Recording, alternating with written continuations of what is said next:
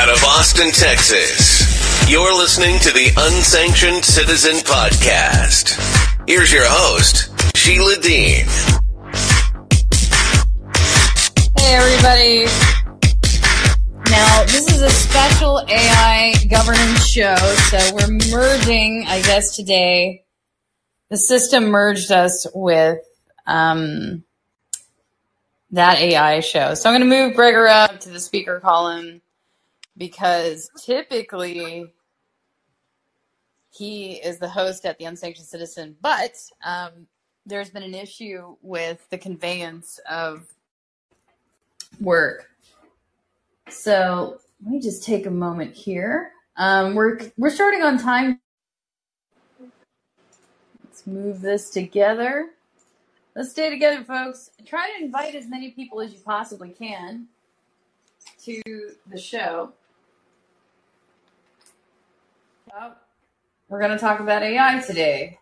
And so one of the things I think I wanted to start with in short order. Can everybody hear me all right? Gregor, can you unmute your mic so that you can... Loud and clear. Okay, so let us begin. Out of Austin, Texas, you're listening to the Unsanctioned Citizen Podcast. Okay, becoming legendary for running intros twice. There's a host of technical issues with the program, not mine. They disconnected the Unsanctioned Citizen and merged everything with that AI show. I did not do this, but it was done for me by the platform so that my regular listenership would not be able to benefit from the podcast directly. So I did send it out to everybody who's in my follower list. Gregor, are you still with me? If you can unmute your mic, just say hello. If not, punch in your dissent in the chat. Are you there? Can you hear me now? Okay.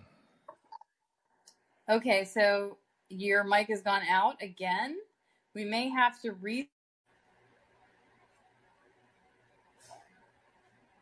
but I'm going to keep going as best I can. Gregor, I'm testing my mic one more. It just came in and then it popped back out.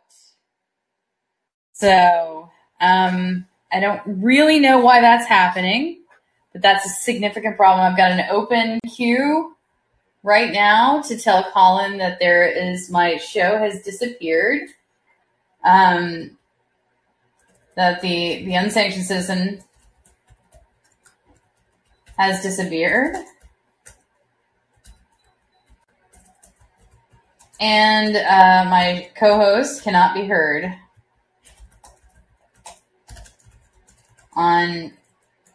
at all on that AI show. I need extra help guarding administration at the show.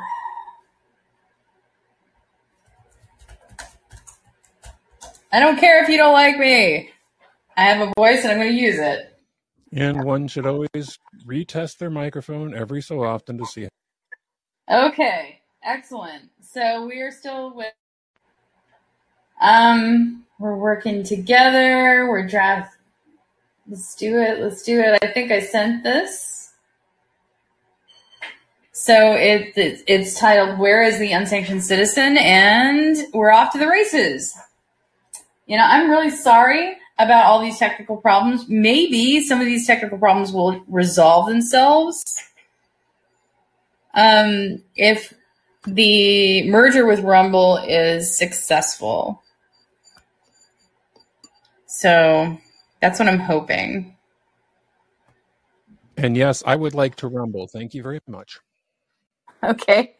Why would you like to rumble, Gregor? I just think it's more fun than being cut off and so on and so forth. I was just thinking that they have a little more expertise in the audio video department and it might be a little bit smoother in the end. But of course, that's going to take time too, because merging the code is going to take a lot of time. You mean like integrating like the platform work? Like, so if they made a platform integration? Yeah, and I mean, I don't know if that's for sure what they're going to do, if they're going to have two separate. I haven't heard whether they're planning on having two separate apps or if they're going to integrate the two. Seems insane to me to not integrate the two.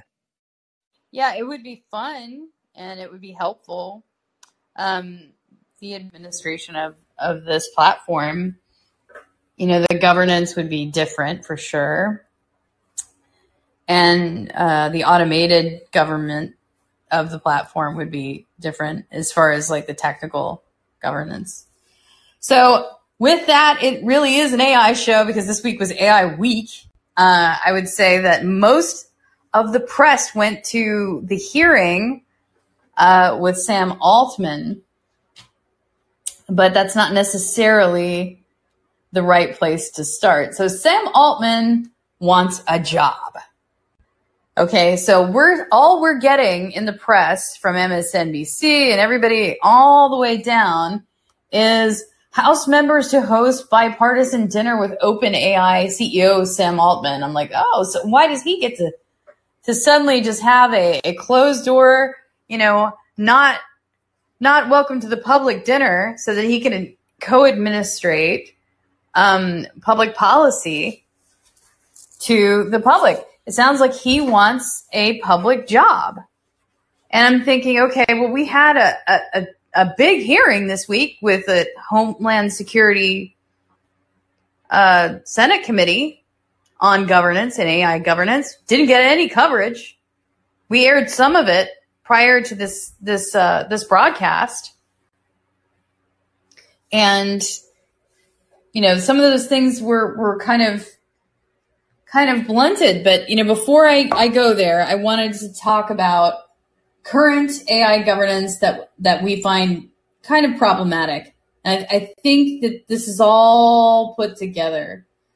So we're just coming out of this Cold War phase where there was something called misinformation, disinformation, malinformation, or MDM. And it was found to be unlawful. And it was kicked to the Weaponization Committee versus the Homeland Security Committee. But I think that there's a lot of ping pong because there are people on the Homeland Security Committee still who are very attached to misinformation, disinformation, and malinformation as a governance clique for the public. But it's not codified in law, and they're going to start cutting the budget for it. So there's a fight right now to keep COVID law and COVID arbitrary administration without law in place.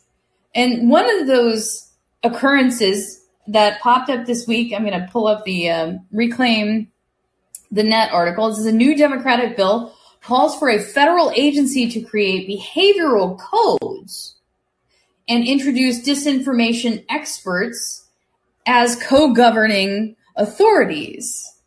Now, this is the Digital Platform Commission Act of 2023. And what it does is it codifies MDM policy that was covertly enacted or kind of surreptitiously enacted during the pandemic on emergency force.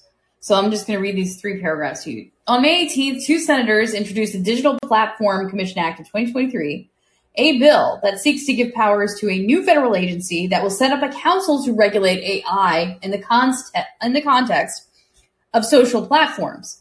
More precisely, the new body, the Federal Digital Platform Commission, would rule on what's termed as enforceable behavioral codes, and among those staffing, it will be disinformation experts. Now, you're going to have to pay for this.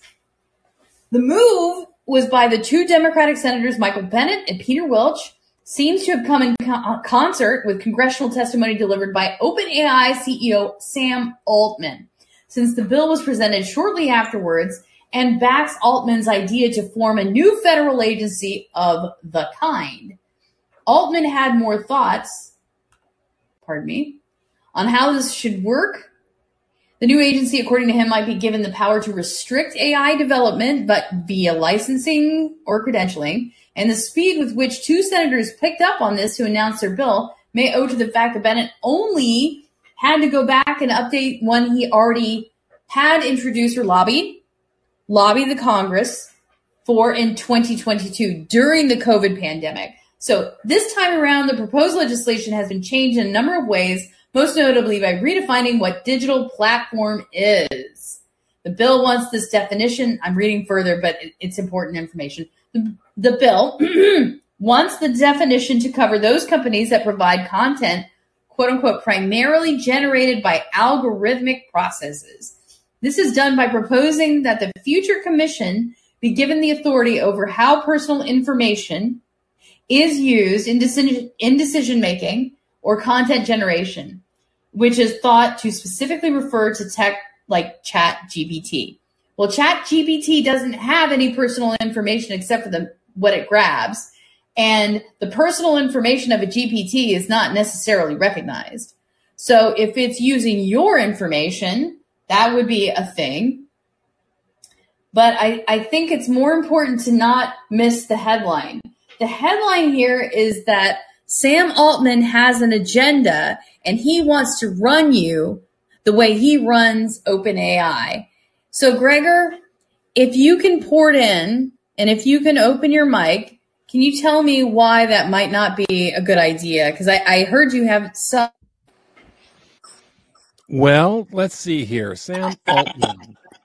Am I coming across okay? Oh, you're doing great. Okay. Sam Altman, interesting man, been around in the tech industry forever. He joined up with Elon Musk to create OpenAI as a free open source AI that people would be able to use to defend themselves, which you now have to pay $10 a month for. He also is a great big advocate of global governance. If you heard his wonderful testimony what this type weekend. Of global governance, Gregor? Well, he actually thinks that this board that they're talking about creating should be done by the UN. He stated so. The World Economic Forum proxy. Yes. Go ahead. And so he wants to have that happen, and he's a firm believer that you shouldn't really have to work. You should have universal basic income. All of these point to one thing where we have to have a global socialist or communist system in order for it to function. Well, what makes him a socialist or a communist, Gregor? I mean, I'm not sure I can confirm that. Tell Well, because whenever the government is giving you everything or nothing, in this case, whenever the government is actually supplying everything for you and telling you what you have to do in order to get the benefits, that is a form of communism. That's how communism was envisioned. Not so that you'd be free because your work would be paid for free, and you wouldn't have to do anything except for what this little bit of organization that the government requires you to do, which ended up starving 100 million people over the last century. Right, and anybody who dissents should be cut off at the knees, and their life should be extinguished, and so should their families. Absolutely. And communism would work perfectly if we just got the right person in charge. I don't know if Sam Altman thinks he should be the right person, but that has always been the argument that, it hasn't worked yet because the right person wasn't in charge. Just ask Trotsky or Stalin or Vladimir Lenin. I guess he's got a team of really helpful, useful idiots working for him in the press who are just, they did everything to put him out there and really, campaign him, saying like, Sam Altman's the guy. Sam Altman's the guy. He's doing AI. He's doing AI, people. Meanwhile, we have substantive government platformer approaches that are really happening, that really happened and got zero coverage by the same networks. I'm gonna pull up this this stuff here from Rand Paul. Let's see here. So Rand Paul, we're gonna go to the artificial committee hearing that was at the Homeland Security and Governmental Affairs. This was a legit hearing. It did happen. got no coverage. Okay? So what's the time on that, Gregor? 12? 13? What's the time on it? 16:30. 16:30. So we're gonna go. It started at 16:17, and this is Senator Peters, the chairman. We look forward to a fruitful discussion, and a discussion that will likely continue well beyond this hearing and be engaging for the foreseeable future. I would now like to recognize Ranking Member Paul for his opening statement before we hear from our witnesses. Ranking Member Paul. In 1975, the late Senator Frank Church said, "The United States government has perfected a technological capability that enables us to monitor messages that go through the air. That capability at any time could be turned around on the American people, and no American would have any privacy left. Such is the capability to monitor everything. There would be no place to hide." These words came as Senator Church led the Senate Select Committee to study governmental operations with respect to intelligence activities, better known as the Church Committee. The Church Committee's 1976 final report exposed numerous secret federal programs that violated the constitutional rights of American citizens. It deemed to be threats to existing social and political order. These programs surveilled and targeted individuals like Martin Luther King Jr. and domestic organizations like the Southern Christian Leadership Conference, as well as infiltrated movements to incite rivalries and discredit leaders. Nearly 50 years later, Senator Church's ominous warning that the government could weaponize technology against the American people reads more like a premonition. There is truly becoming no place to hide. In recent decades, journalists and whistleblowers exposed the examples of our government leveraging emerging technologies to violate the privacy and civil liberties of its citizens. Intelligence agencies conducted surveillance of video game users, collecting data on the contents of communications between players. The Department of Homeland Security tracked the locations of individuals and groups participating in the Black Lives Matter movement. The Drug Enforcement Administration conducted covert surveillance of people protesting the death of George Floyd. And it's only getting worse.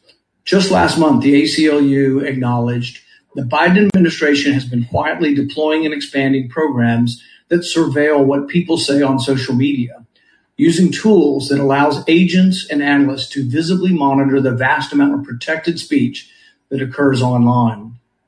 And how are they doing it? Using artificial intelligence. For years, federal agencies, including the Department of Homeland Security, State Department, National Science Foundation, and FBI have been colluding with private organizations and social media companies to combat what they deem to be disinformation. Jacob Siegel in Tablet wrote, "Disinformation is both the name of the crime and the means to covering it up, a weapon that doubles as a disguise."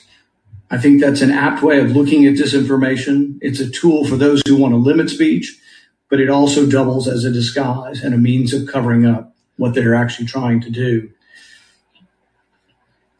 The purpose, so they claimed, was to combat foreign malign influence. But in reality, the government wasn't suppressing foreign misinformation or disinformation. It was working to censor domestic speech by Americans. Since 2020, the federal government has awarded over 500 contracts and grants related to misinformation or disinformation. George Orwell would be proud.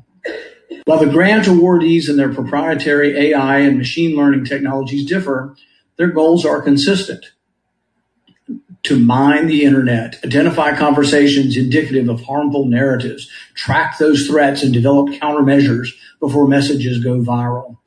One National Science Foundation funded company's mission statement claims that social media is being manipulated and ideas are being spread uncontrollably online. The solution it provides? An automatic controversy detection algorithm to help identify things that are potentially opinion shifting in order to make communication more productive and less dangerous. In other words, censorship. During the COVID-19 pandemic, we witnessed accelerated use of artificial intelligence technologies to monitor and suppress public debate on issues like natural immunity, masks, and the origin of the virus. Multiple federal agencies, including DoD and the State Department, funded automated disinformation detection technologies designed to monitor and suppress public debate on issues like vaccine and the origins of COVID-19. Writer Jacob Siegel, in a fantastic yet haunting narrative explaining the last decade of U.S. government domestic censorship efforts, said, "Disinformation now and for all time is whatever they say it is." That is not a sign that the concept is being misused or corrupted. It is the precise functioning of a totalitarian system. Make no mistake, the United States is engaging in the same activities we criticize other countries for. But unlike China and North Korea, the United States government attempts to conceal its involvement using private entities as front companies to do their dirty work. But make no mistake, the intent is the same. Control the narrative, eliminate dissent, and retain power. This should terrify all Americans. The government is using your hard-earned tax dollars to surveil and censor your protected speech. Artificial intelligence is only going to make it easier for the government to do this and harder to detect. This should not be a partisan issue. We must get to the bottom of how the federal government uses artificial intelligence to violate the privacy and civil liberties of the American people before it's too late. Thank you, Ranking Member Paul. It is the practice of the Homeland Security and Government Affairs Committee. Okay, so that was the end of that segment. Gregor, can you come back? Are you still with us? I was just trying to be quiet. So, So it seems to me that there is dissent against the AI plan that is embraced and upheld as the standard, the new standard, the cultivated standard of government that isn't in law. We have this annoying thing called the Constitution with a First Amendment that guarantees our ability to say what we want freely without any kind of government intervention. And yet, here we are fighting people like platformer, autocrat, technocrat, Mr. AI, OpenAI, Sam Altman, and his weirdo government plan in this bill to codify disinformation experts and behavioral codes that they can impose upon the public. yeah. And we're going to continue seeing that because, as Ron Paul just the poor guy's got to be sad about me calling him his dad all the time. He has great hair. You're just making it curlier. Yes. And anyway, and Rand Paul mentioned that the whole idea of private or corporate entities doing the government's work. I mean, tell me that's not fascism by every definition in the world. Oh yeah. And people keep telling us that the so and so is fascist and such is fascist when they want to allow people to say what is okay or just to say their opinion. It's typically, and all of the hearings I heard about this week, the ones I sat in on virtually, it's the same thing. The left is accusing the right of doing what the left is currently doing, changing definitions. AI is going to be either the most powerful tool in the world or the worst thing we ever developed. It's one of those things where it's not going to, it's sort of like nuclear power or the splitting the atom. Splitting the atom was a turning point where we learned how to destroy ourselves as well as to promote huge amounts of energy for a relatively inexpensive price once you paid for the... Yeah, and you know what? It ended up being governed by the national security state in the end. And we're going to unpack that. We're going to unpack that pretty thoroughly in the next half hour. But this is a tale of two hearings. And so I wanted to get at the psychological nut of what you were just saying, where basically the left is casting the right for its own crimes. Okay, and how they did that this week was we had another Homeland Security Committee hearing this week on left-wing extremism. That was the name of the hearing. But during the hearing, every single solitary partisan actor on the subcommittee for oversight. Now, this is the Accountability Committee to bring federal action against legal misuse of government resources, malfeasance. And so every single solitary committee member who identified with the Democratic Party brought up instances of what? Right-wing extremism during the left-wing extremism hearing. And I'm thinking, this is a bald-faced misuse of the people's time. You're not looking at what's in front of you. You refuse to see the actual crime that happened, okay? And this is unfortunate because it happened where? In Democratic districts where they run everything. That's where the crimes happen. Their constituents, and most likely their own voters, died at the hands of people who worked for Antifa. They were paid for by leftist activist organizations, also known as anarchist organizations, but they don't care what name you put on it, as long as you crush people, as long as you hurt cops. And see, and what's really weird about this whole thing, Gregor, is because you are in the PNW. I left the PNW. Okay, this is kind of where their think tankery is really coming from.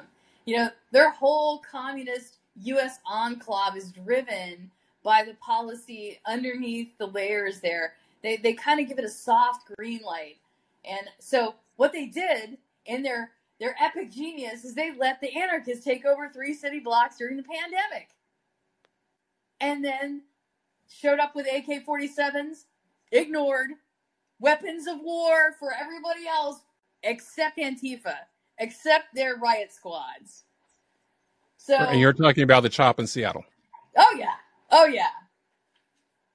And so people were charged to get in their own homes. Democrats were charged to get in their own homes. Okay? Democratic businesses burned. I have been through this. I've said it over and over again. These are Democrats that they threw under the bus. Their own people paying their taxes faithfully in their own districts. So, well, and both Seattle and Portland now are talking about funding the police, strangely enough. And so I'm not sure what the point was. So I think that what they were doing in this kabuki theater performance was lifting up Nazism as the gall, as the crushing oppressor of white supremacy. I'm like, okay, well, that the Nazis were socialists. They're essentially corporate socialists. So you can turn that finger right around and point it right at yourself. That's you. That's you.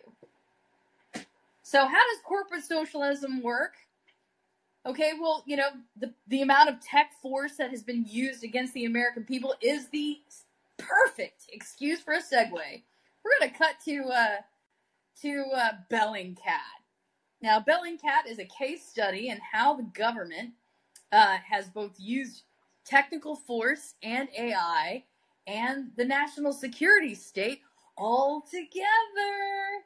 Okay, and they used your money to suppress your speech and censor things that you do by watching you. We're going to go to Glenn Greenwald. Okay, here we go. The question that actually matters, from which people like Jake Tapper are trying to distract, is what is Bellingcat? Elon Musk, who has become a leading source of narrative influence by Western media outlets, including CNN. And so every time there's a controversy surrounding Bellingcat, you have people inside CNN and NBC doing what Jake Tapper did here, which is rising to their defense and heaping praise on them as a, quote, great journalistic organization.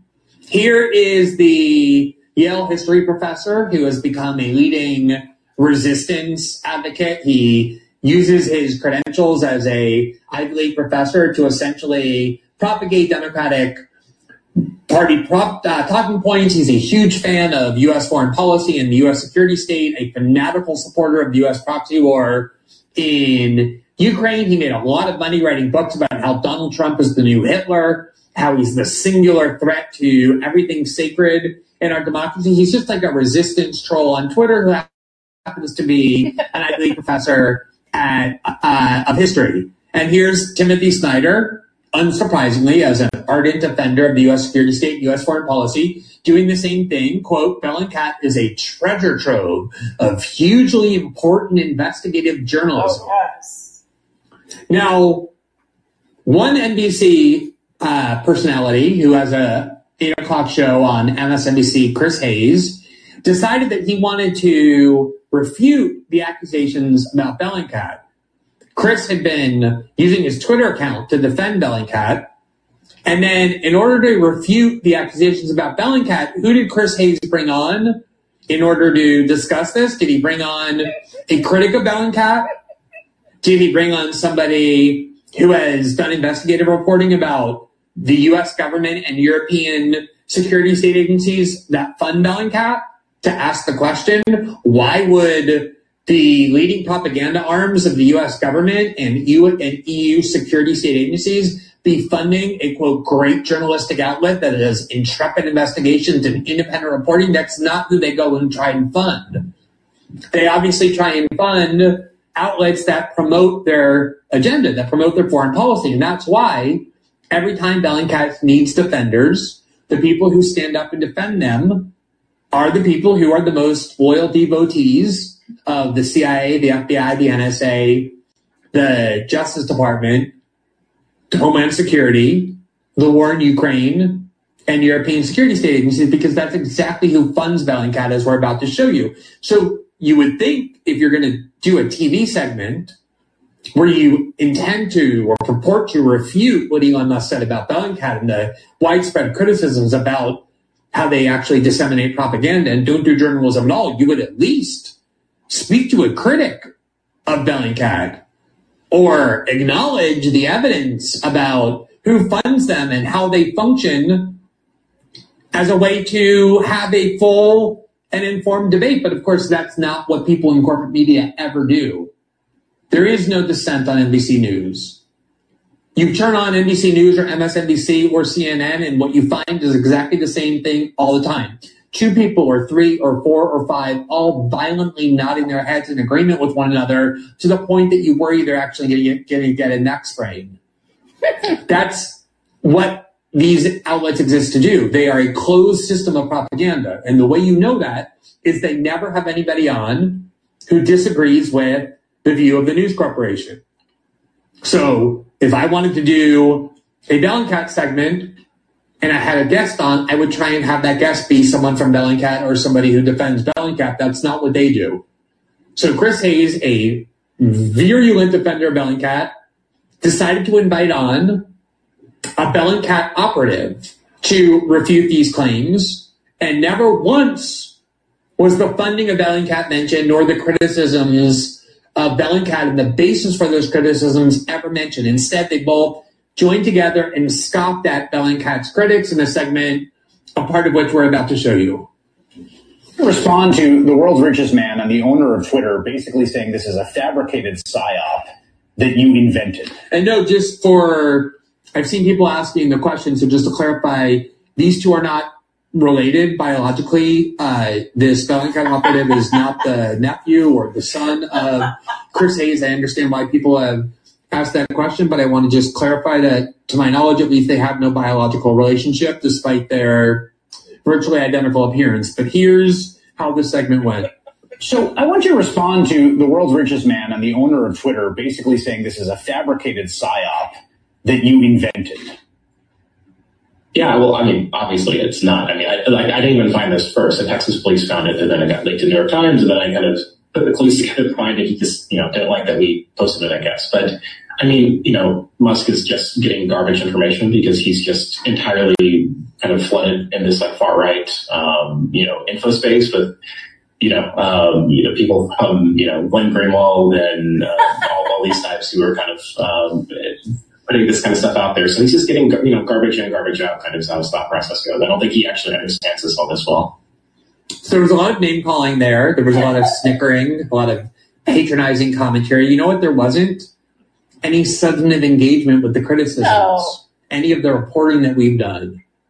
Because they cannot confront that. They don't want their audience to know about that. That's why they don't have on a critic of Bellingcat or even mention the criticism themselves. I also will never stop finding it incredibly ironic that a TV host who never criticizes the U.S. security state except to beg them to do more on behalf of his party, and an operative from a propaganda arm that is actually funded by the U.S. security state and its propaganda arms and EU security state agencies are calling me, someone who has been a career-long critic of those security state agencies, a far-right operative or a far-right voice. And of course, Chris Hayes lacks the courage. Chris Hayes has known me for 15 years to point that out, that is a preposterous label. Now, I don't care about these labels, but the point is, if this is how they try and discredit people, they use these labels that they know are signifiers to their audience, that once they put that label on someone, you can just tune them out forever. You don't have to engage with their reporting. You don't have to engage in the substance of anything that they say. So it's just always bizarre to be called right-wing by people whose mission in life appears to serve the CIA. Okay, so that's it. The people who want to control the national security narrative or the foreign policy narrative, the people who are in charge of story streamlining, also known as propaganda, okay, they have villainized. They have made you a villain.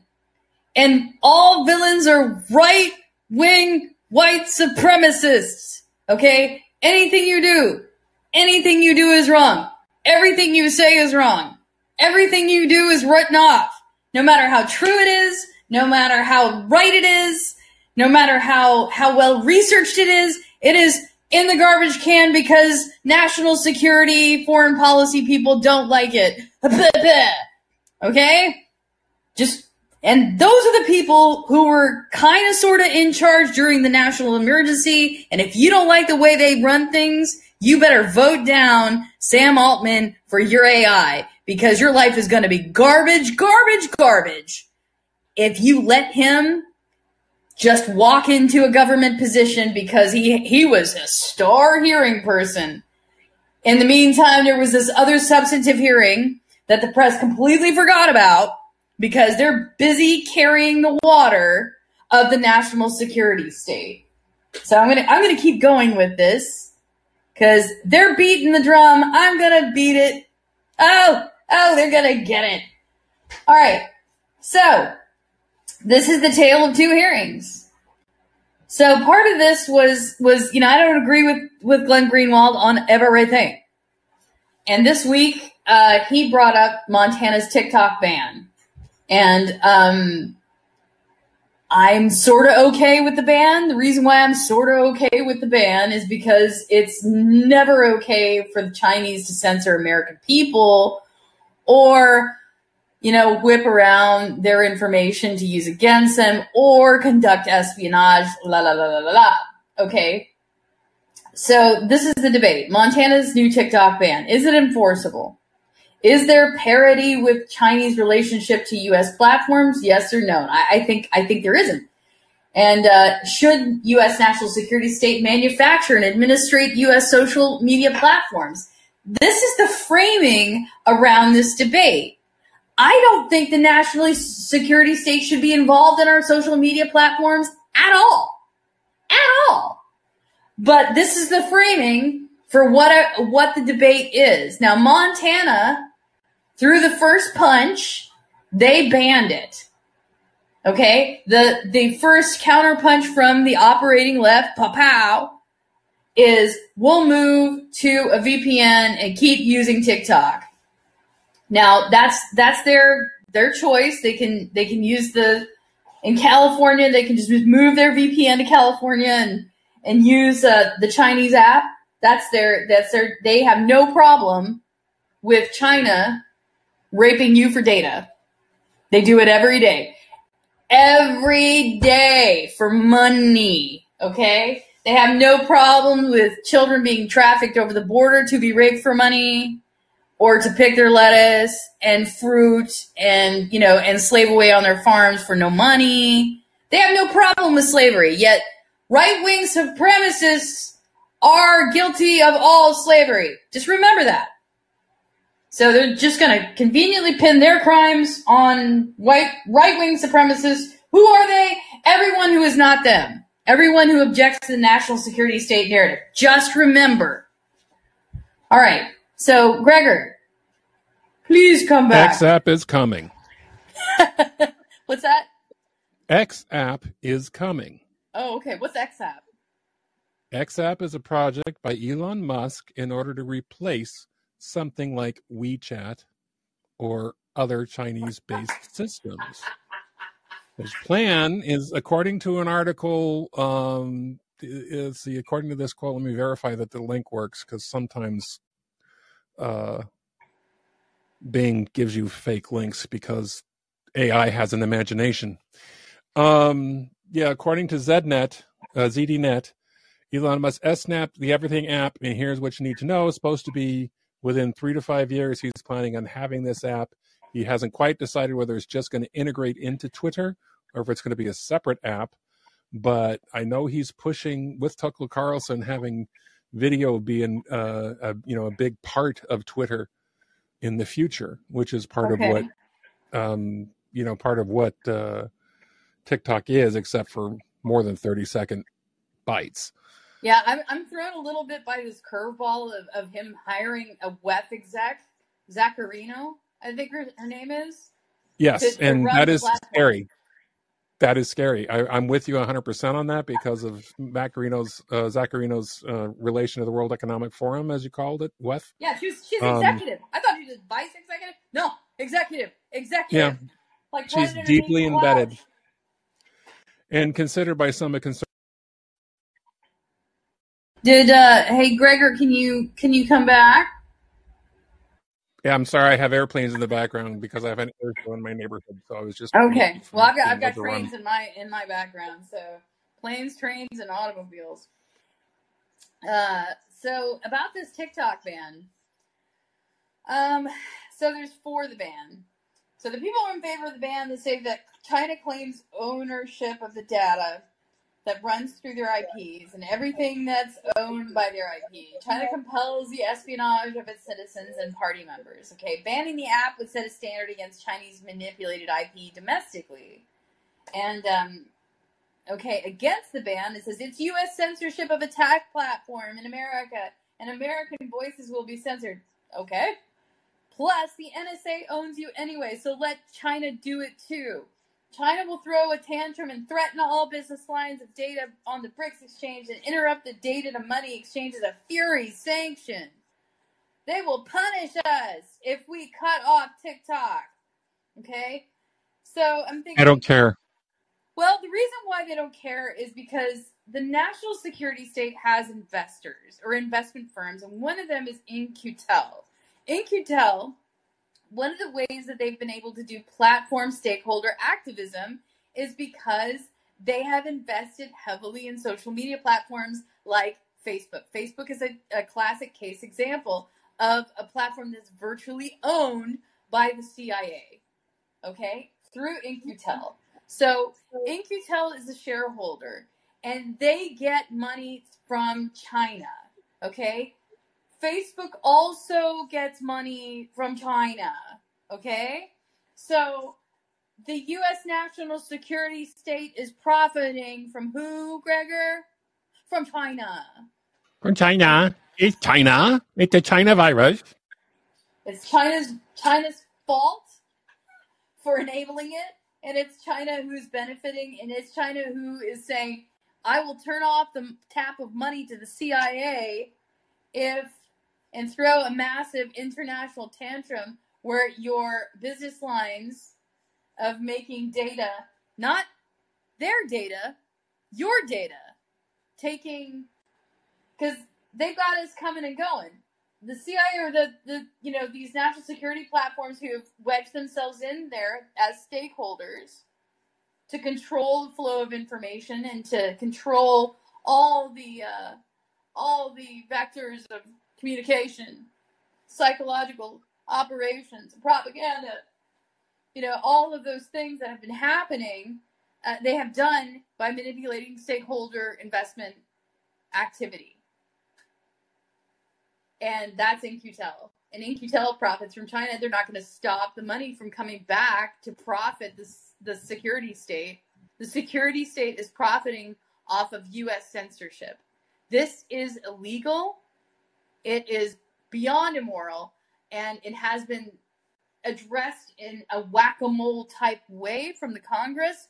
But this, cutting off the investor state and making these people in the national security state able to profit from China is something that I wrote about in my book, Privacy is a Spider, the second volume, or the second leg. We'll call it an ebook because it hasn't been allowed out.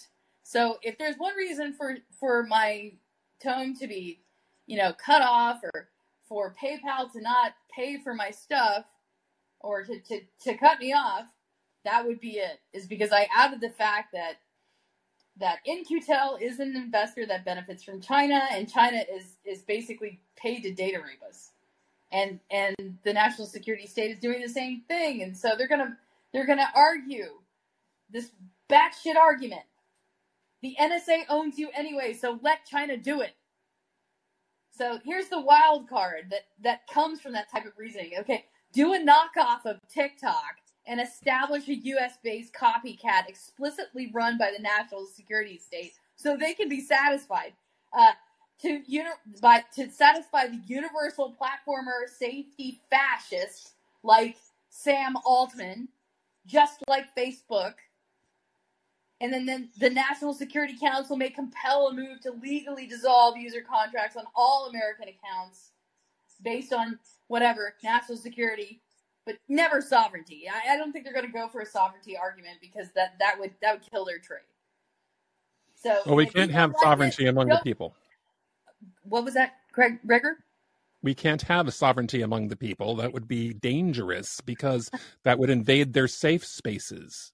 I mean, this is all related. This whole safe space woke thing is and control of the speech. Yeah. It's all related. China's laundering policy through the national security state. Otherwise, they'll cut their money. Now you figured it out. The national security state has been covertly corporate captured because of their investments. And their money, their subterranean train of cash will be cut. So my thought here is that they don't need that cash anyway. So basically decoupling with China is the right thing to do because it would starve the corrupt to death in our deep state. I say let it happen. What do you say, Gregor? I think that, thanks to President Nixon and our relationship with China and the encouragement of the Clinton administration in order to make sure we moved all of our manufacturing to cheaper locations because of what China does with their population, is exactly why we are here. Now, what I think the corporations don't understand is that all that money they have invested over there is not theirs. Once they invested it, it's gone. They'll never, ever get it back. There's no way to get it back. And because of that, they've given control. They put their golden handcuffs on and said, thank you very much to the Chinese Communist Party. Well, they just, and they expect along with that. And so this kind of catch-22 aggression, this passive aggression that you're getting from your own people that doesn't make any sense are those golden handcuffs. And I saw it every day. In fact, I saw it from the Perkins Coie woman that decided to pull me over and say, you're a sellout just like everybody else. I'm like, where are you coming from? I don't do what you do. I'm not a sellout. But she was projecting, that we should all just sell out and be a part of the, the privacy / data compensation plan where everybody makes money off of you except you.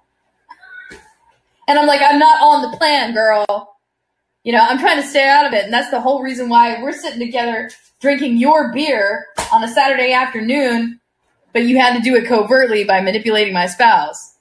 Anyways, let's move along. There's information there I didn't know about. So nice. You were there when I outed it. Remember the Perkins Coie woman that I talked about? Yeah, but I didn't realize you actually had a beer with her. So yeah, I think it all fell together. 1 or 2 beers in, it just came all tumbling out.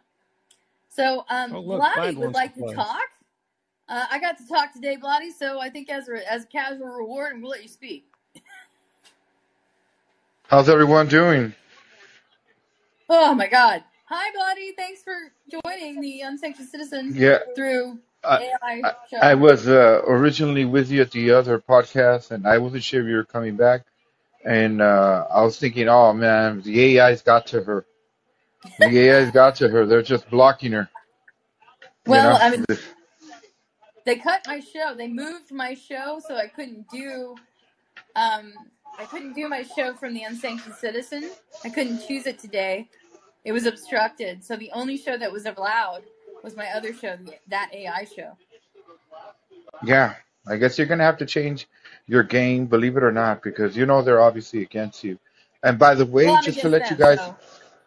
I know, of course, the feeling is also mutual. We have to be, as conservative and Republicans and Christians, against it. But I was going to tell you. Oh, no. You are a white supremacist and exactly supremacist, xenophobe, transphobe, homophobe, misogynist. Yeah. I hate the world. I hate the transgendered. I hate everything and you hate that's taking place. Yeah, but it doesn't matter because I'm Christian. That alone disqualifies. I'm a Christian nationalist. I don't know where they get the white supremacy, but I'll take it. It doesn't matter anymore. You can be a Chicano from the border for your whole life. Yeah. And brown as hell. Browner than some black people. Okay, it doesn't matter. If they told you, if that woman from LA Times wrote an article on Larry Elder and called him the black face of white supremacy, I guess I must be the brown face of white supremacy. I guess. But anyway, I was going to tell you. Agree with allowing the security state to have their Chinese money? You are a white supremacist. I'm a white supremacist. Yeah, I'm a colonialist. I'm abiding by my white supremacist masters, and I have the same thinking. If I do not want to change and abide by their rules, and I'm a resistance, and I'm a white supremacist. I never thought I belonged to the Klan or I was a neo-Nazi. Okay, I'm going to pull this up. Yeah, let me pull this up. Okay, this is Representative Goldman from the hearing this week. You're trying to gaslight us. Erupts at GOP's left-wing violence hearing. There he is. He's kind of like the inversion of Tucker Carlson. Representative Dan Goldman of New York on Tuesday slammed a former top Department of Homeland Security official. I don't know why this happened. I watched it. For downplaying the domestic terror threat of white supremacists while overstating the threat posed by organized groups on the left. Okay, this first sentence is editorial. And this is a story by Gideon Rubin for Raw Story. Okay? That frame, he's slammed for overstating a threat posed by organized groups on the left. It is a hearing on left-wing violence. Goldman took aim at Scott Erickson, former Deputy Chief of Staff at U.S. Department of Homeland Security during a Committee on Homeland Security subcommittee on oversight, investigations, and accountability hearing, mostly peaceful, countering left-wing organized violence. Julio Rosas, also Marine, Latino, was at all of these protests, was present. He was treated with remarkable respect. Remarkable respect. Okay, so Erickson, during his opening remarks, cited left-wing groups as Antifa as a domestic terror threat. So look at what our actual executive branch agencies in charge of overseeing white supremacy, overseeing the homeland.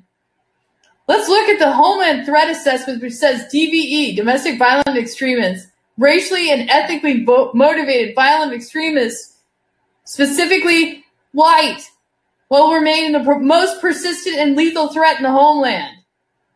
Okay?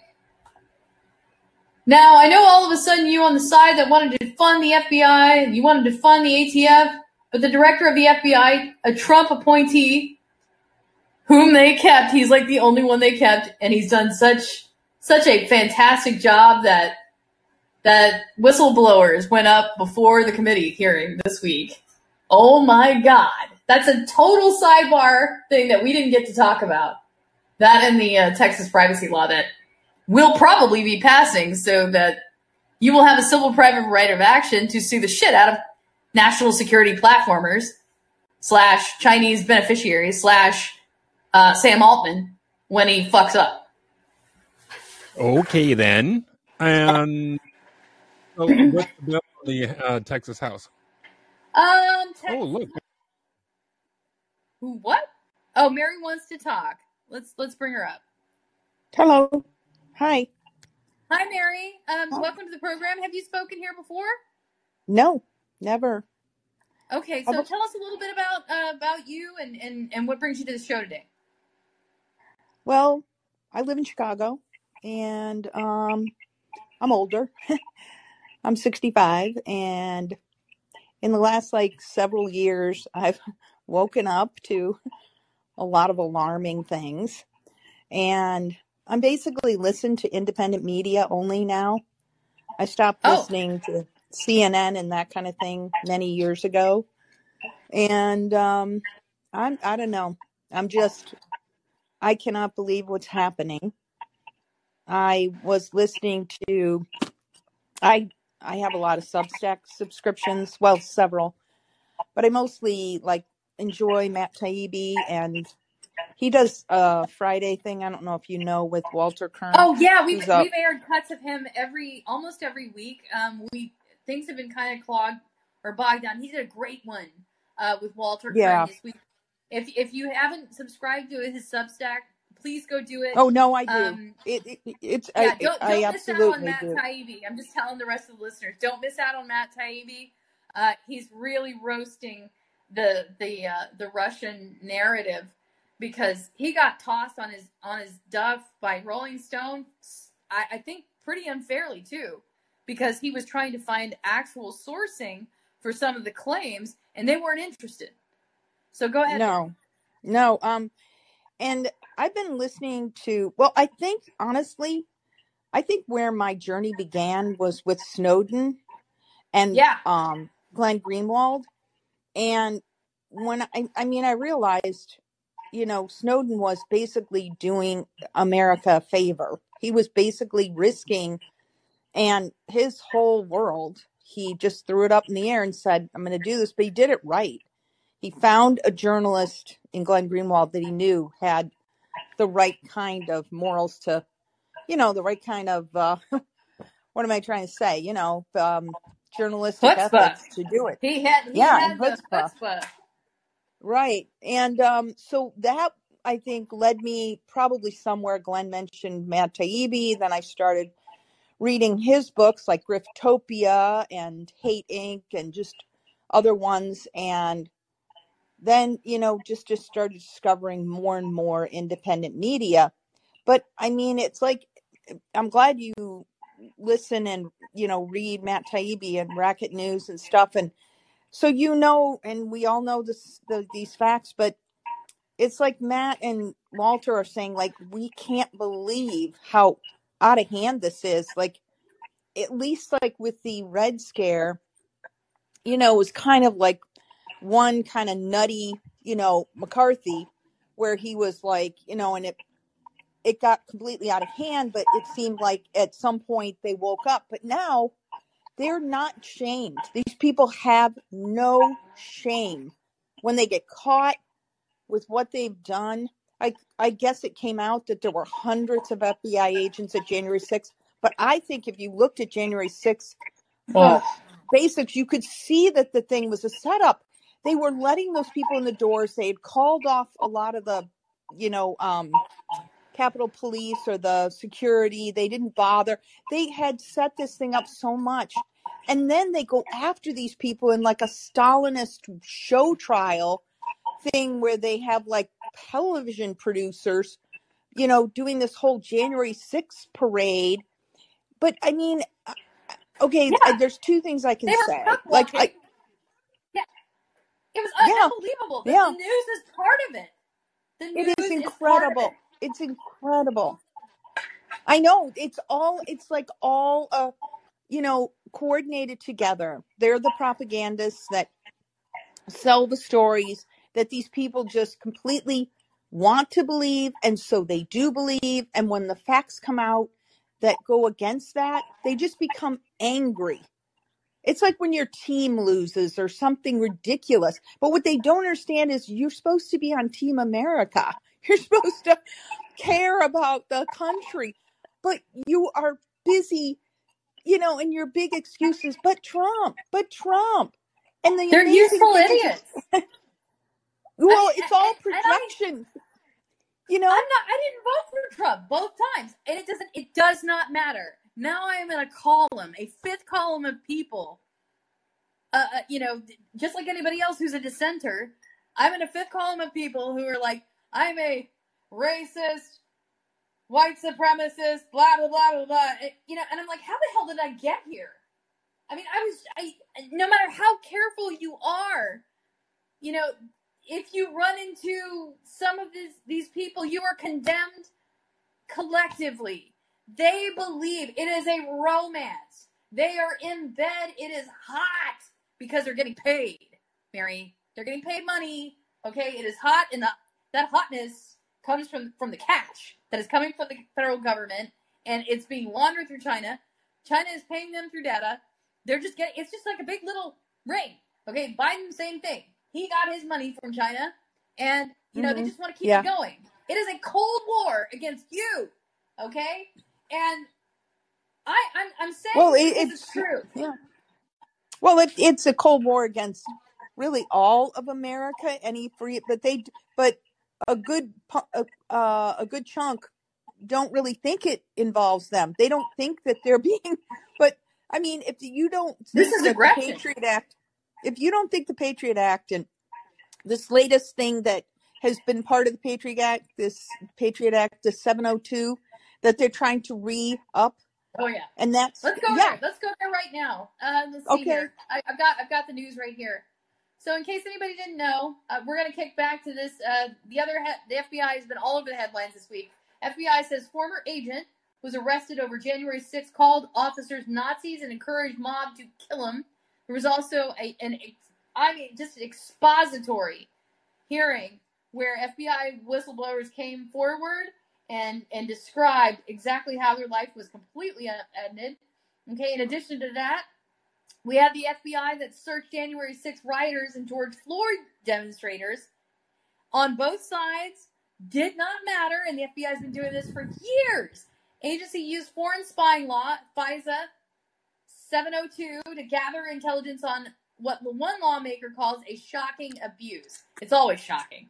So Washington, the Federal Bureau of Investigation improperly searched a trove of intelligence gathered on foreign spying law of information on people suspected of participating in the January 6, 2021 attack on the U.S. Capitol and the George Floyd protests. This is the Wall Street Journal. A court opinion released Friday showed, despite a lack of evidence, the FBI performed more than a dozen searches of raw foreign intelligence data related to people believed to be involved in the Capitol riot to hunt for foreign ties, the court said. Separately, 3 January 6 searches were conducted that used more than 23,000 search terms, such as an email account to look for evidence for foreign influence in relation to an unidentified group involved in the riot. The Justice Department later determined that there was insufficient factual support for the searches. FBI analysts also searched for information related to 133 people arrested in the aftermath of the protest prompted by the killing of Floyd, a black man who died pleading for his life while a white Minneapolis officer knelt on his neck for more than 9 minutes. So due to redactions in the opinion, it wasn't clear whether the searches related to individuals protesting racism and police brutality or to counter-protesters. The senior FBI official declined to clarify. For Minneapolis, and I don't think it matters. Warrant. Was there a crime? Yeah. Who was the foreign official that they were looking for? Nobody. This is all domestic. 4 Minneapolis police officers have been convicted of crimes in connection with Floyd's death, including Derek Chauvin, blah, blah, blah.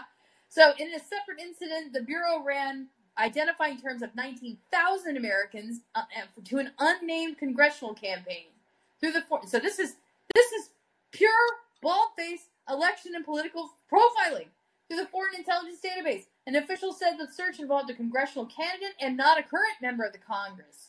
By later review of Justice Department lawyers, concluded only 8 of the thousands of terms had a plausible connection to a foreign government activity. So I'm gonna close it there. Mary, Gregor. Yes. Yeah. Well, what say you? Well, my concern is that we can't have any fair elections anymore. My concern is that you're worried about that. Yeah, I'm worried that. I mean, I live in Chicago. We haven't had fair elections in forever, but I'm worried about, the next. Are you worried about democracy, actual democracy, not this other type of democracy? Yes, they seem to have lost the idea of what democracy is, which I love the way Matt Taibbi and Walter Kern talk about that. It's just such hypocrisy, but no, it is so important that people that people have a choice. Like my sister, I have a couple of sisters, and they both think Trump is like the devil himself, and they, voted for Biden, and it's like, okay, but when I try to talk to them, and my one sister will say, well, it's our own fault. And I said, do you realize that they don't let anybody who runs, say against Dianne Feinstein, when she ran last time, and she was. Hello, Mary. Are you still with us? Mary's mic is gone from where I can. Gregor, can you hear Mary? No, it sounds like her mic's gone. I don't know why. It sounds staticky. But in commenting along Mary's lines, election fairness, give her a second to come back and see if maybe she does. But okay, I'm gonna Mary, if you can hear me, I'm just gonna temporarily remove you from the queue. You were not being cut or muted at all. We did not do that, and you're invited to come back and talk to us at any time. So come back in the queue and we'll let you speak again. But we've had microphone interference on the program. I'm gonna take Vladi next. See how it goes. And while Vladi's warming up, I wanted to talk about a fellow by the name of Dr. Robert Epstein. People don't necessarily know about. Hang on, Vladi. I'm just gonna force mute you right now. And go ahead, Gregor. Robert Epstein is a researcher, a devout Democrat who has for the last 3 elections been researching how Google influences our elections. Oh. And he's proven that Google uses manipulative search indices in order to he is out of Harvard, trained research psychologist, and he's proven how Google uses data manipulation to sway elections as much as 5 or 6 points, which is what elections are decided by anymore. And the reason I brought this up now is because when you think about the dangers of AI, if people start using AI, and I use it extensively because I'm trying to figure out how it works, but if I start believing every single thing it says, without verification, it's going to shove me to the left. It's going to work really hard at doing that because it's only going to produce data and information that promotes that view. And eventually you become to the point where that has to be right because that's all I'm finding. Google has been doing the same thing for more than a decade. And, they have absolute proof with thousands of people doing the research, doing Google searches during the election and, screenshots and all that stuff, proving that the sway is way too far to the left. And one of the big things we saw was the Hunter Biden laptop, where the news media and Google and everybody came up with all kinds of information, all of which was proof, all of the falsehoods that it was not true. Does that make sense? Double negative. But, they found out now that everything about that was true. There's research indicating from the Blaze. I just read an article there. They found over 170 crimes where they have enough evidence to convict Hunter Biden, and yet he's not been charged with anything.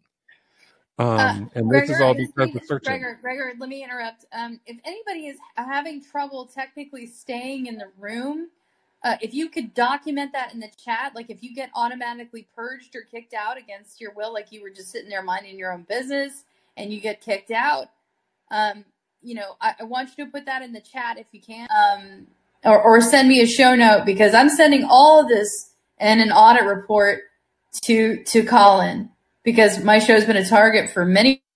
This is untenable. Go ahead. Well, and I was pretty much done anyway, but I mean, the fact of the matter is that AI is only going to make this data manipulation and this worldview manipulation worse. I'm not saying we should restrict it. I'm saying we have to figure out a way to use it intelligently, and therein lies the big challenge. Hey, Vlad, how you doing, buddy?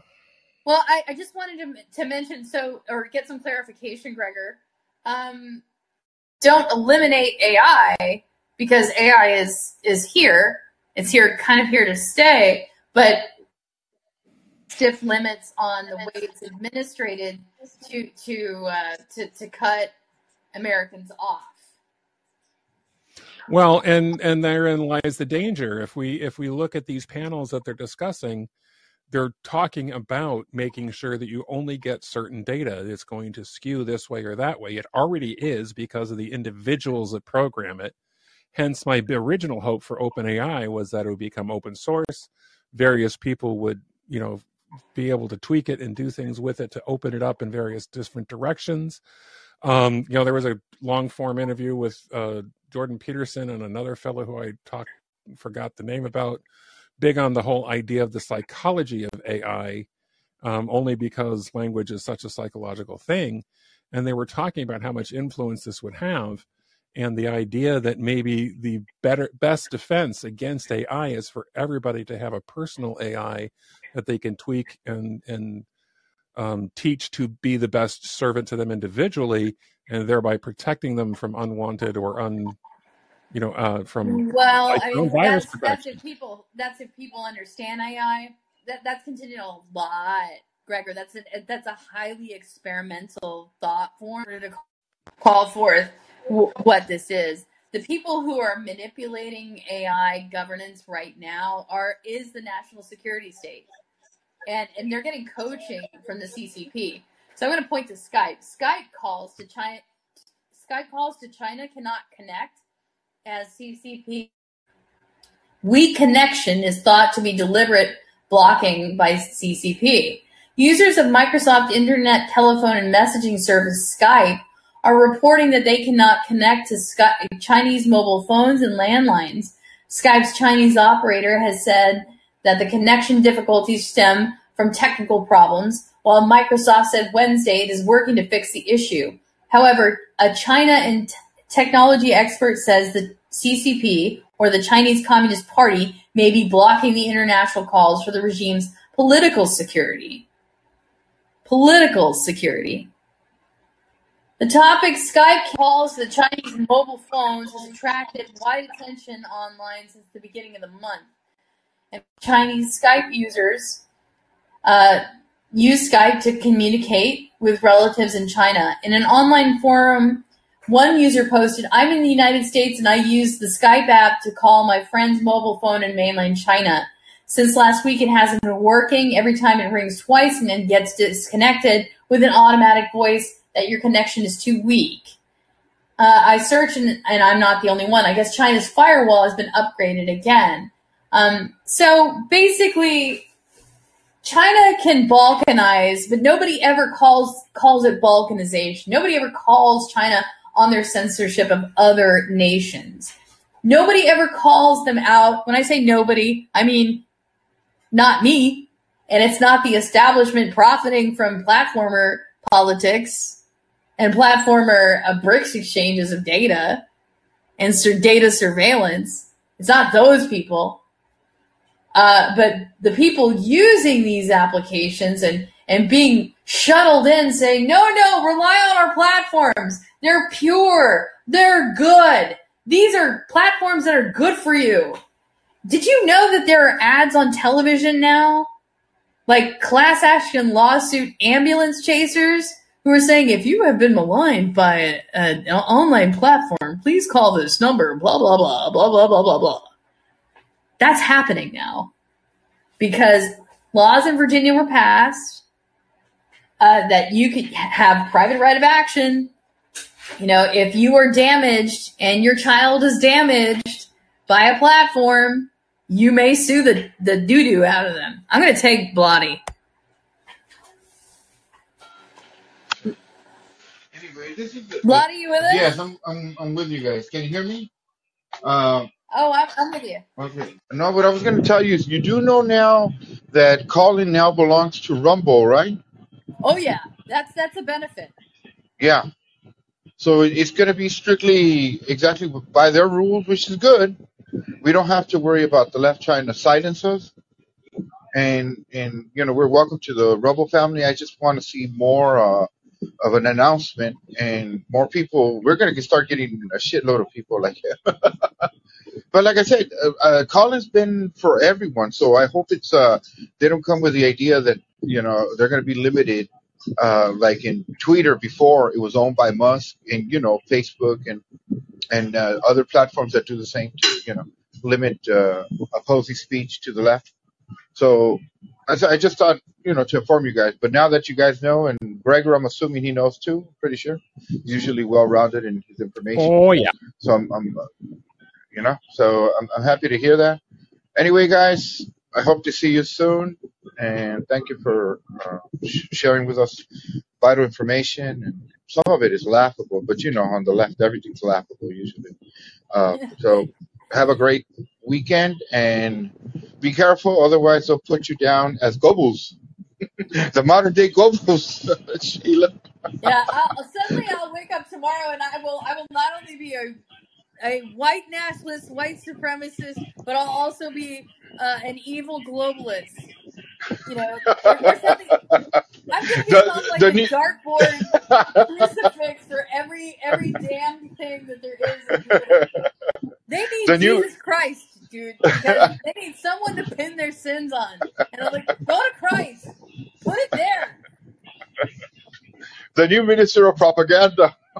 The minister of truth fails, so they got to have the minister of propaganda. Yeah. Go pin it on Jesus Christ. He already...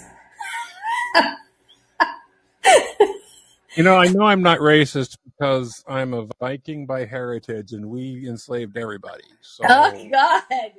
Oh. No, not good.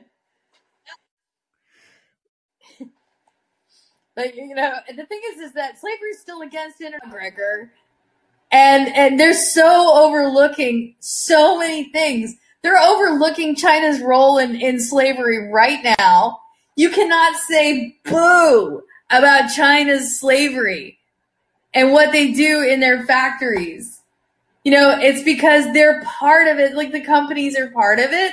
So people the willful blindness for people who are seduced by money is so grossly overrepresented. And I think it's time for us to have that legal standard return where normal people, go to the police and they file crimes and they go to their representatives and they say, this crime happened. I'd like for you to do something about it. You know, are you on a judiciary committee? Here is evidence of a crime. I saw it. You know, this is a crime. And so one of the people who's actually doing the job is Marjorie Taylor Greene. She introduced an article of impeachment against Alejandro Mayorkas, and her grounds were that he had a refusal to uphold the immigration laws, and he gave the Mexican drug cartels and human traffickers and criminals and terrorists operational control of the border. All of those things are true. It's just that if I say them out loud, all of those things, every single one of those things are true. And if you were here, you would just watch it. You just watch it across the river.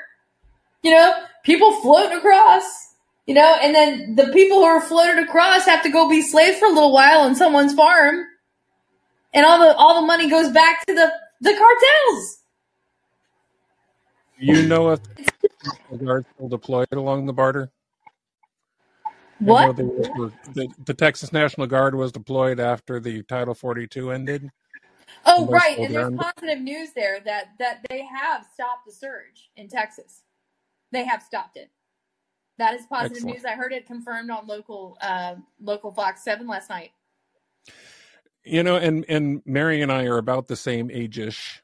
And one of the things I would encourage everybody to do with MTG, Marjorie Taylor Greene, and her impeachment articles is impress, even if you have a leftist congressperson who you don't think will follow up, impress upon them how important it is to follow up and make sure that they know that they want you to, because enough complaining actually moves the stone with any kind of amount of moss on it.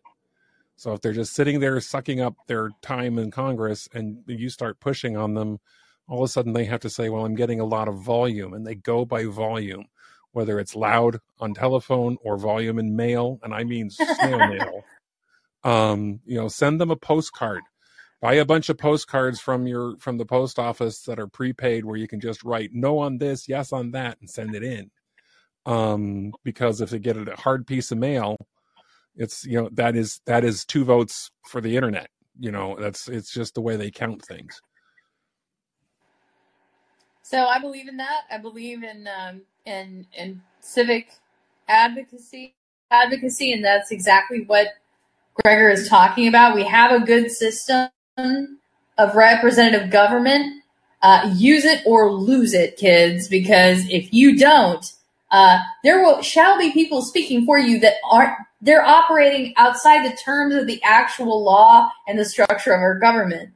And the structure of our government, you know, has a legal process that was approved of by the people for the people. But right now it's kind of, the boundaries are kind of melting according to prosecutorial discretion, and this mutation of boundaries around,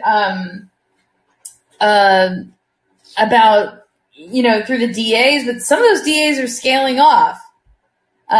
One of them was convicted before she even got into office. She just resigned. She just resigned because she misused election funds. And I think that was in Chicago. Let me go to, I have something for Peter.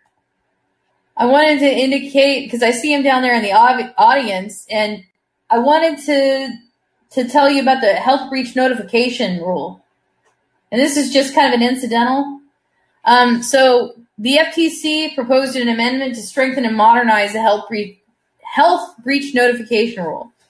And the proposed changes would underscore the rule's applicability to health apps and other evolving technologies. The Federal Trade Commission is seeking comment on proposed changes to health breach notification rules, or HB&R, that include clarifying the rule's applicability to health apps and other similar technologies. Since the rule's issuance, health apps and other direct-to-consumer health technologies, such as fitness trackers, have become commonplace. I suggest, hey Peter, this, and then we'll take your call. Hey, so, good afternoon. Yeah. So since the rule's issuance, health app and other direct-to-consumer health technologies such as fitness trackers have become commonplace, proposed changes to the rule come as business practices and tech developments increase both the amount of health data collected from consumers and the incentive for companies to use or disclose that sensitive data for marketing and other purposes. Quote, we are witnessing an explosion of health apps and connected devices, many of which aren't covered by HIPAA, collecting vast amounts of sensitive consumer health information. When this information is breached, it is more vital than ever that mobile health app developers and others covered by the HIPAA breach notification rule provide consumers and the FTC with timely notice about what happened. said Samuel Levine, director of FTC's Bureau of Consumer Protection. Proposed amendments to the rule will allow it marketplace trends and respond to developments and changes in technology. Hello, Peter. What say you? Well, like I said before, that HIPAA, if HIPAA is that good, then how you can get a woman's pregnancy information Yeah. for the purpose of prosecuting her for abortion? So HIPAA is not that is not treated as a sacred by the courts. The courts knows HIPAA, prevent anyone to leak a woman's pregnancy information to any law enforcement.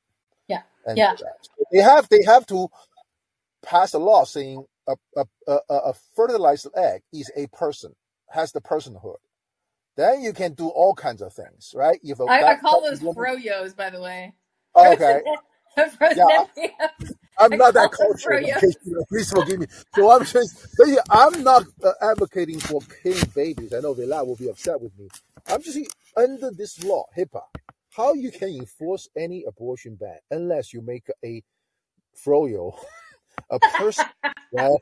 So that's the first thing. Now, to address what you said earlier, I think our government really is crumbling because I'm a big fan of Henry David Thoreau.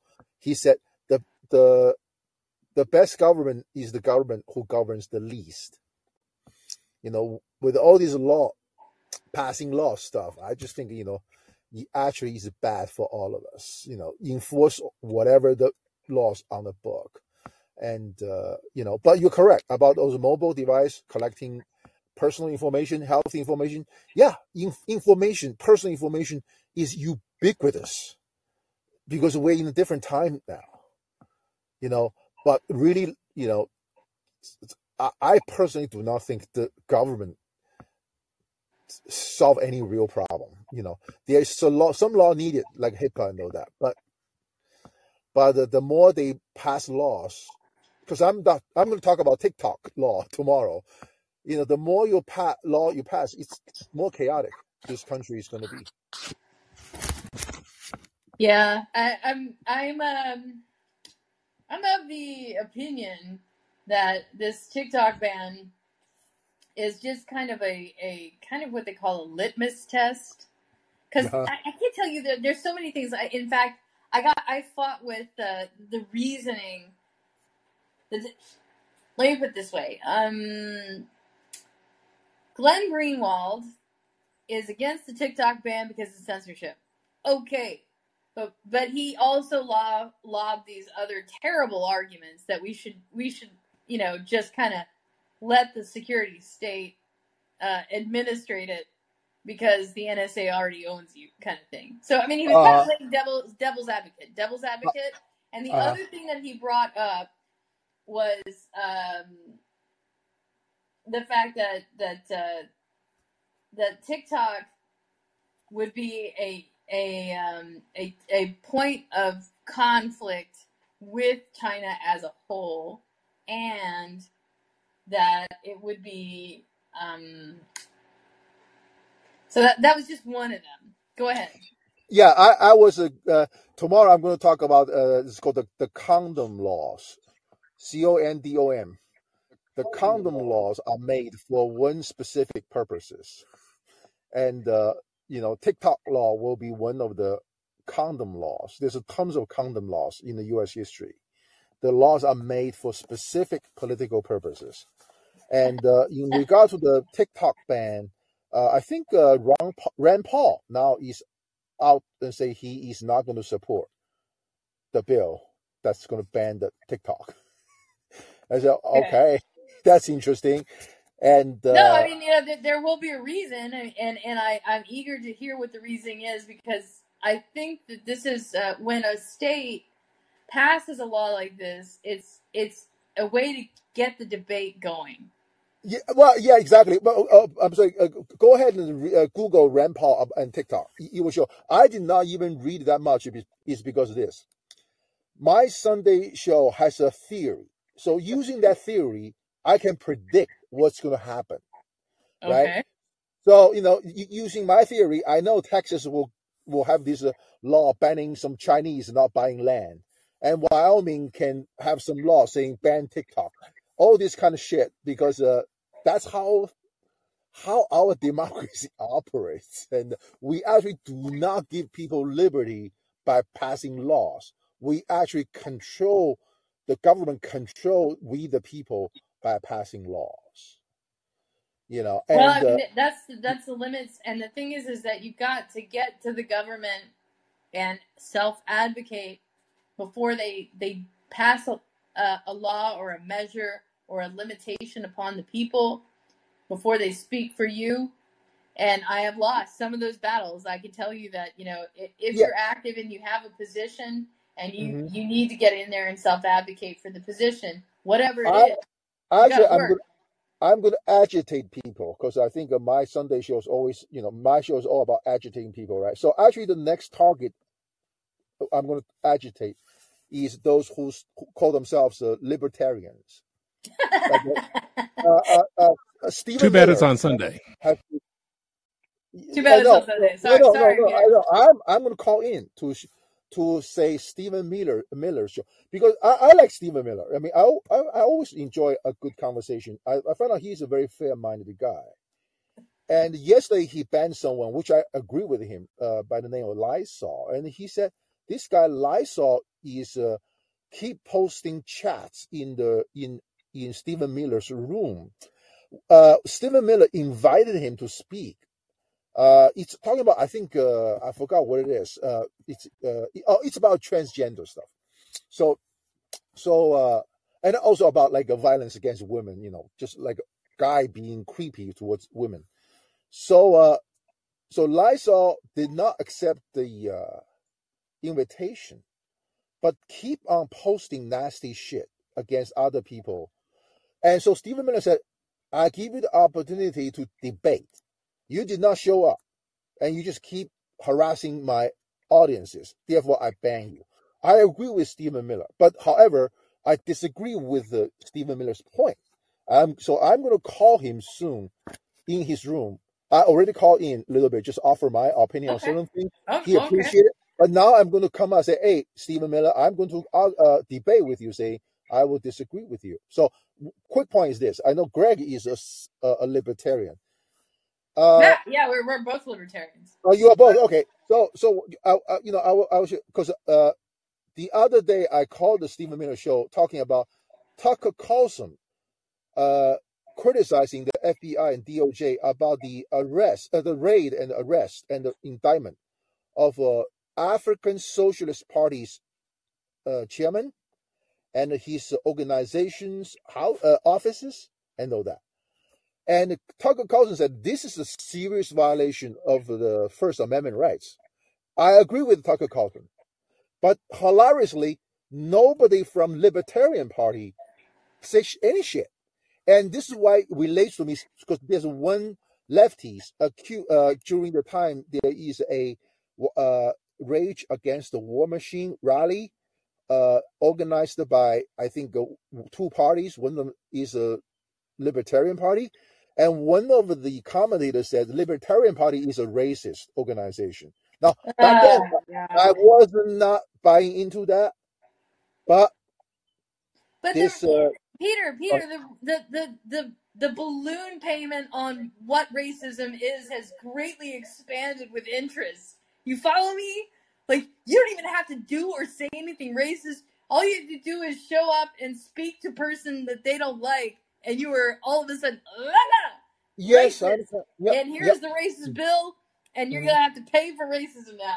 What? Yeah, I hear you. But what I'm trying to, the point I want to make is that, because when I call Stephen Miller, ask him about what's his thoughts on that FBI raid and the indictment of just being associated with some Russians. Stephen Miller, he himself did not know. He said he's going to look it up. I was like, this guy's arrest should have been like close to Edward Snowden's action. Basically, this is a clear infringement of free association rights. And Yeah. you will help that both the left and right could have unite. I think this must stop. You cannot say, because this is on the DOJ's National Security Division's website. Okay, I'm going to explain that briefly, Peter. Go ahead. Right now, the left has been ideologically captured and used, and is being used as they're shuttling them as useless idiots, operatives everywhere to do propaganda work for the national security state. So the left has been captured by the national security state and the foreign policy. UN, I will say both wait. UN, USAID, all of those folks. Okay? They want the anti-war left talking, speaking, advocating anti-war. They all want them on Ukraine. They all want them babbling the same propaganda and nodding their head. And if there is an anti-war left, they're being ignored. They're being pushed out. They're being pushed to the side. They're saying no to them, making them completely homeless. They're treating them like Matt Taibbi. Okay? All the civil libertarian left are being silenced. They are all on this network. And the free association with the anti-war right, libertarian right, there was a demanded wedge that was enforced by their stupid operators to keep the division up. And it's being driven by the national security state. So they're attempting to control the narrative around social media. They're attempting to control the algorithms so that the steerage is sure. So you keep these people away from these people. You don't get to see them. You follow them on your friend list. You never see them. And the list kind of goes on and on.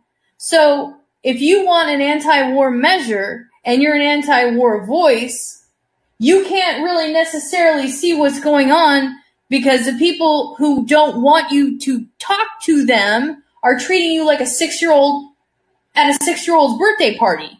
They're calling your parental administrator and saying, this person cannot talk to this person.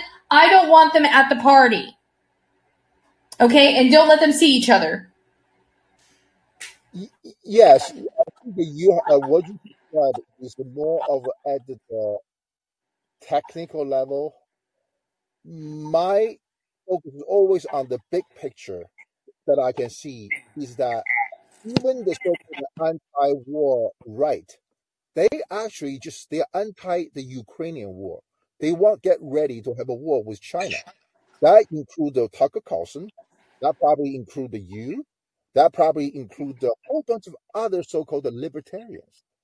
And the other day, again, Stephen Miller's show, because I'm going to challenge him a little more. I think he knows what's coming. Okay. He talks about immigration crisis. I know Greg talks a great deal about immigration, right? And I think you, Sheila, is in Texas. So I proposed to Stephen Miller.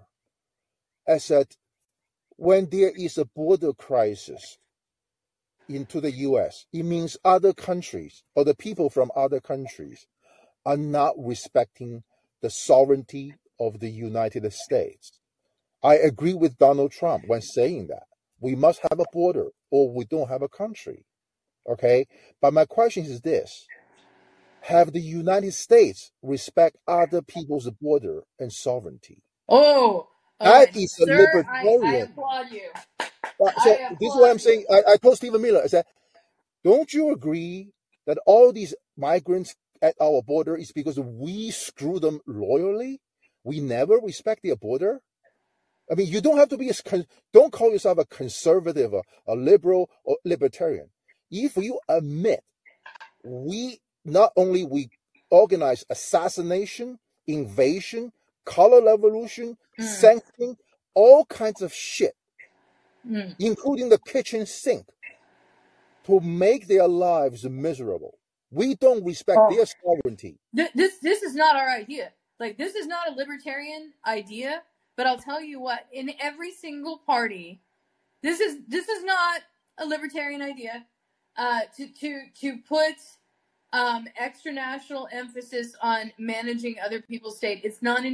We have like more non-interference in other people's government planned, kind of a live and let live type of government. And that's non-interventionist. And it is being called isolation. On me. They are saying that non-interventionism in other countries' affairs is the same as isolationism. It is not. And Correct. they also say that democracy is when we plan for regime change of other countries. And I'm not on board with that either. That's how anarchism came to Libya. I call on people from both left and right. If you're serious about solving the border crisis, you want other people to respect our border and our sovereignty, we must get started, meaning respect other damn nations' sovereignty. As far as I'm concerned, if a other country want to ban transgender, it's not because I don't care about trans person. I care about anyone. But it's not my fucking business. And I don't want them to come over here for no good reason. Right? But nobody from the left or right, either Trump or Biden, would admit that. Like I said, the so-called anti-war from the right, they just want to have a war with China. They cannot wait. Oh, they're chomping at the bit. And the thing is that here's the thing, Peter, is that aggressions from both sides are present right now. Now, what has bothered me about the narrative and the narration around these is that they're preparing a budget ahead of time, okay, by saying that there's already a war. But I think that what has been disincluded is this problem, that the one that I brought up today, which is that the national security state is a beneficiary of Chinese business, okay? To technically decouple, and this is what I tell everybody who wants to start talking about Chinese war. How do you economically decouple from China? Because the first thing that's going to happen if this goes forward is that there will be a row of economic sanctions. They will jail U.S. citizens as leverage captures, because this is what they do in communist countries when it goes hot. Okay, and then they start stealing all the shit. They start poisoning stuff when things start going hot. They start doing legitimate hot things, and then they activate weapon cells all over the planet. That's what they do. That's war. It's not my plan. I don't want that to happen. They don't call me into the war room and say, "Hey, Sheila, what do you think we should do?" No, that doesn't happen. But I'll tell you what, I would tell them, if there was a hot conflict on the verge, I would say, let's talk about how you want to decouple with China and start with the national security state and the technical state. Start with the platforms. Start with them. Start sanctions on the technical platforms first. And man, you will see the fleas come off of the dog. It will cover the entire head and turn the water black. Yeah, I just think that by the way, I am criticizing the left just as harshly as to the right, because I consider myself a transcendentalist, meaning that I truly have to think above any religion, politics, and anything else. So this immigration is just an example. We don't respect other people's sovereignty, then don't expect other people to respect our sovereignty, period. I get it, Peter, but in war, parity doesn't matter. No, not war. No. That's immigration. No, that's immigration. That's not even war. We just bicolor revolution. I'm not saying we're invading people and all that. But when it comes to war, I'm not too concerned is this. Actually, you mentioned about AI. I mean, if you're old enough, you remember year 2000. Like back then, in the 90s, year 2000, we're going to have some huge computer crash. So all these Y2K. Oh, the Y2K? Yeah, got cooked up. It's the same thing with AI. I mean, it's all part of the. I don't know how to say. Like I think some guy want to pass a law about AI and those kind of shit. This is exactly how American has become un-American. Everything comes out, we must have a law. Each law gives the government more power. Just remember this. Each additional law we put on the book give the police more power, give the courts more power, give the politicians more power. Okay? So it's simple as that. So if you are freaking libertarian, you go read Thomas Paine. Well, here's what I'm going to tell you, Peter, is that I've had communists try to tell me how I'm libertarian and how I'm not libertarian, and try to define my political polity for me for years. I don't let people do that. You know, I don't let people. I don't think you ever met a communist, Sheila. I have had people on this network who are actual Communist Party people. Okay, you know, Democrats and the like, tell me how I am or I am not libertarian. And that, you know, they don't care about what the actual tenets of liberty are. So they're disacquainted, and they want to tell me what I am and what I do and who I associate with and la. They want to read me down, and they don't know the first thing about liberty. They don't spend time on it. They just want an opponent to beat up. So, Gregor, what do you say?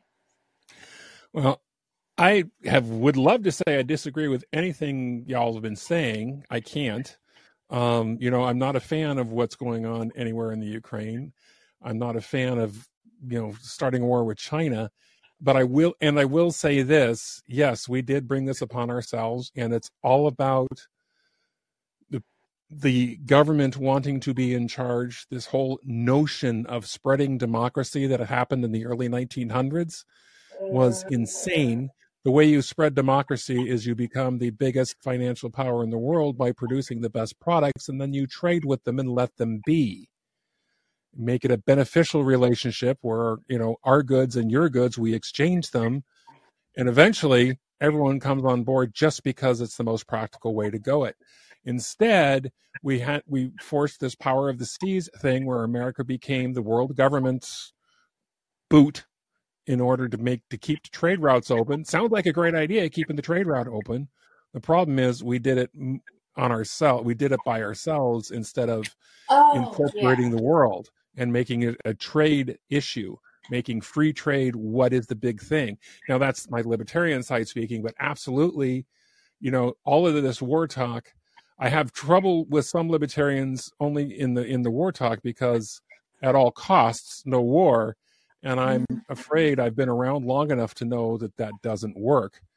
You know, that we're going to have to be able to defend ourselves, but we should only be defending ourselves against an attack on our soil, and everybody else will just trade with you. And if you don't want to trade with us, fine, we'll trade with somebody else. I guarantee it will find the trade. You want to you want to be pulled out of China? Stop buying Chinese stuff. You know, it sounds terribly simple. It's not. It's almost impossible to not buy something from China. So look local. Try to find local. Try to change the market aspect. Become aware of what you're doing and try to educate others and let them know the damage they're doing. Look at your iPhone. Look at some of the Android phones out there and say, oh, yeah, this one's made in China. It's not made in Korea. It's not made in Taiwan. It's not made in Texas. You know, so maybe I shouldn't buy it. That sounds terrible. I know the iPhone users are going to be really unhappy with me for saying that, but you know what? Apple can move their plants elsewhere. You know, if you stop buying their product, they will. Total agreement with you, Gregor. I am in total agreement with you. It's just that it's going to be a different type of world for a little while. If you wanted to say, like, think about your clothing, you would have to kind of switch over you would have to stop today all buying of new clothing and rely exclusively on used and reused or recycled clothing in order to not buy direct from, like, say, a fast fashion. And that's going to be difficult. It's going to be inconvenient, but I'm trying to entertain those things now. And you do it incrementally, like you work in recycling. Like if you're a green person, you work in your recycling and you work in different methods to build a discipline that supports your values.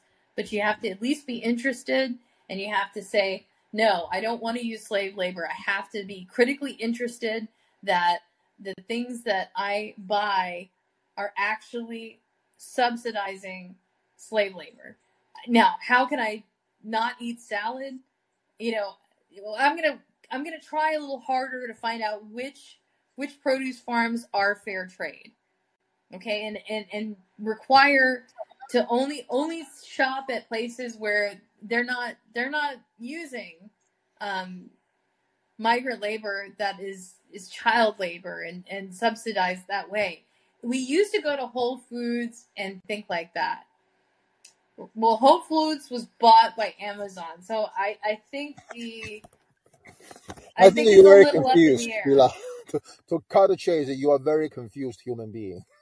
And I think a lot of libertarians are confused human beings because I used this guy, I guess you got it all figured out, Peter. But because Barr, this guy is a Georgia Republican, then changed to be a libertarian, and then changed back to the Republican. And he is, I understand the pain that the libertarians feel because the reason they left Republicans because they believe that under the Republicans administrations, the government actually also get bigger and bigger. And that is true. But they cannot hide their other shortcomings that the Republicans share with them, such as being not truly accountable to what happened in the history of this country. Well, I mean, there's history, Peter, and then there's being excluded from the room when those decisions are being made. Now, you can drag Americans collectively, and you can drag my party collectively, but when you individually, which is what this is based on, we're talking about individual and lower self-government, okay? The bigger the governments get, the more out of reach it gets, okay? Okay, but the bigger the power it has to as an individual. So if you lower the power of the government, then I become more and more out of reach for things like death and sanctions and that sort of thing. If you are not concerned about sanctions, and this is supposed to be the unsanctioned citizen, but it's unfortunately that AI show today, because we majored on AI. AI is a power tool in the hands of the national security state, who's actually become kind of like a covert, unelected. They do not have the consent of the people to run or operate the things of this government. They do not have the consent of the people to manufacture a consent around their governance. And they do not enjoy the discipline of accountability because they punish the people, the best of their own, when they come forward, when they start becoming deviant from the law. So we covered that last week when we ran tape with the whistleblower, Craig Sawyer. So I don't believe in collective punishment as a means to control or castigate people. I think that individual license and the law has its role. It has its role. But I'm going to have to wrap it there. Gregor, do you have any final thoughts?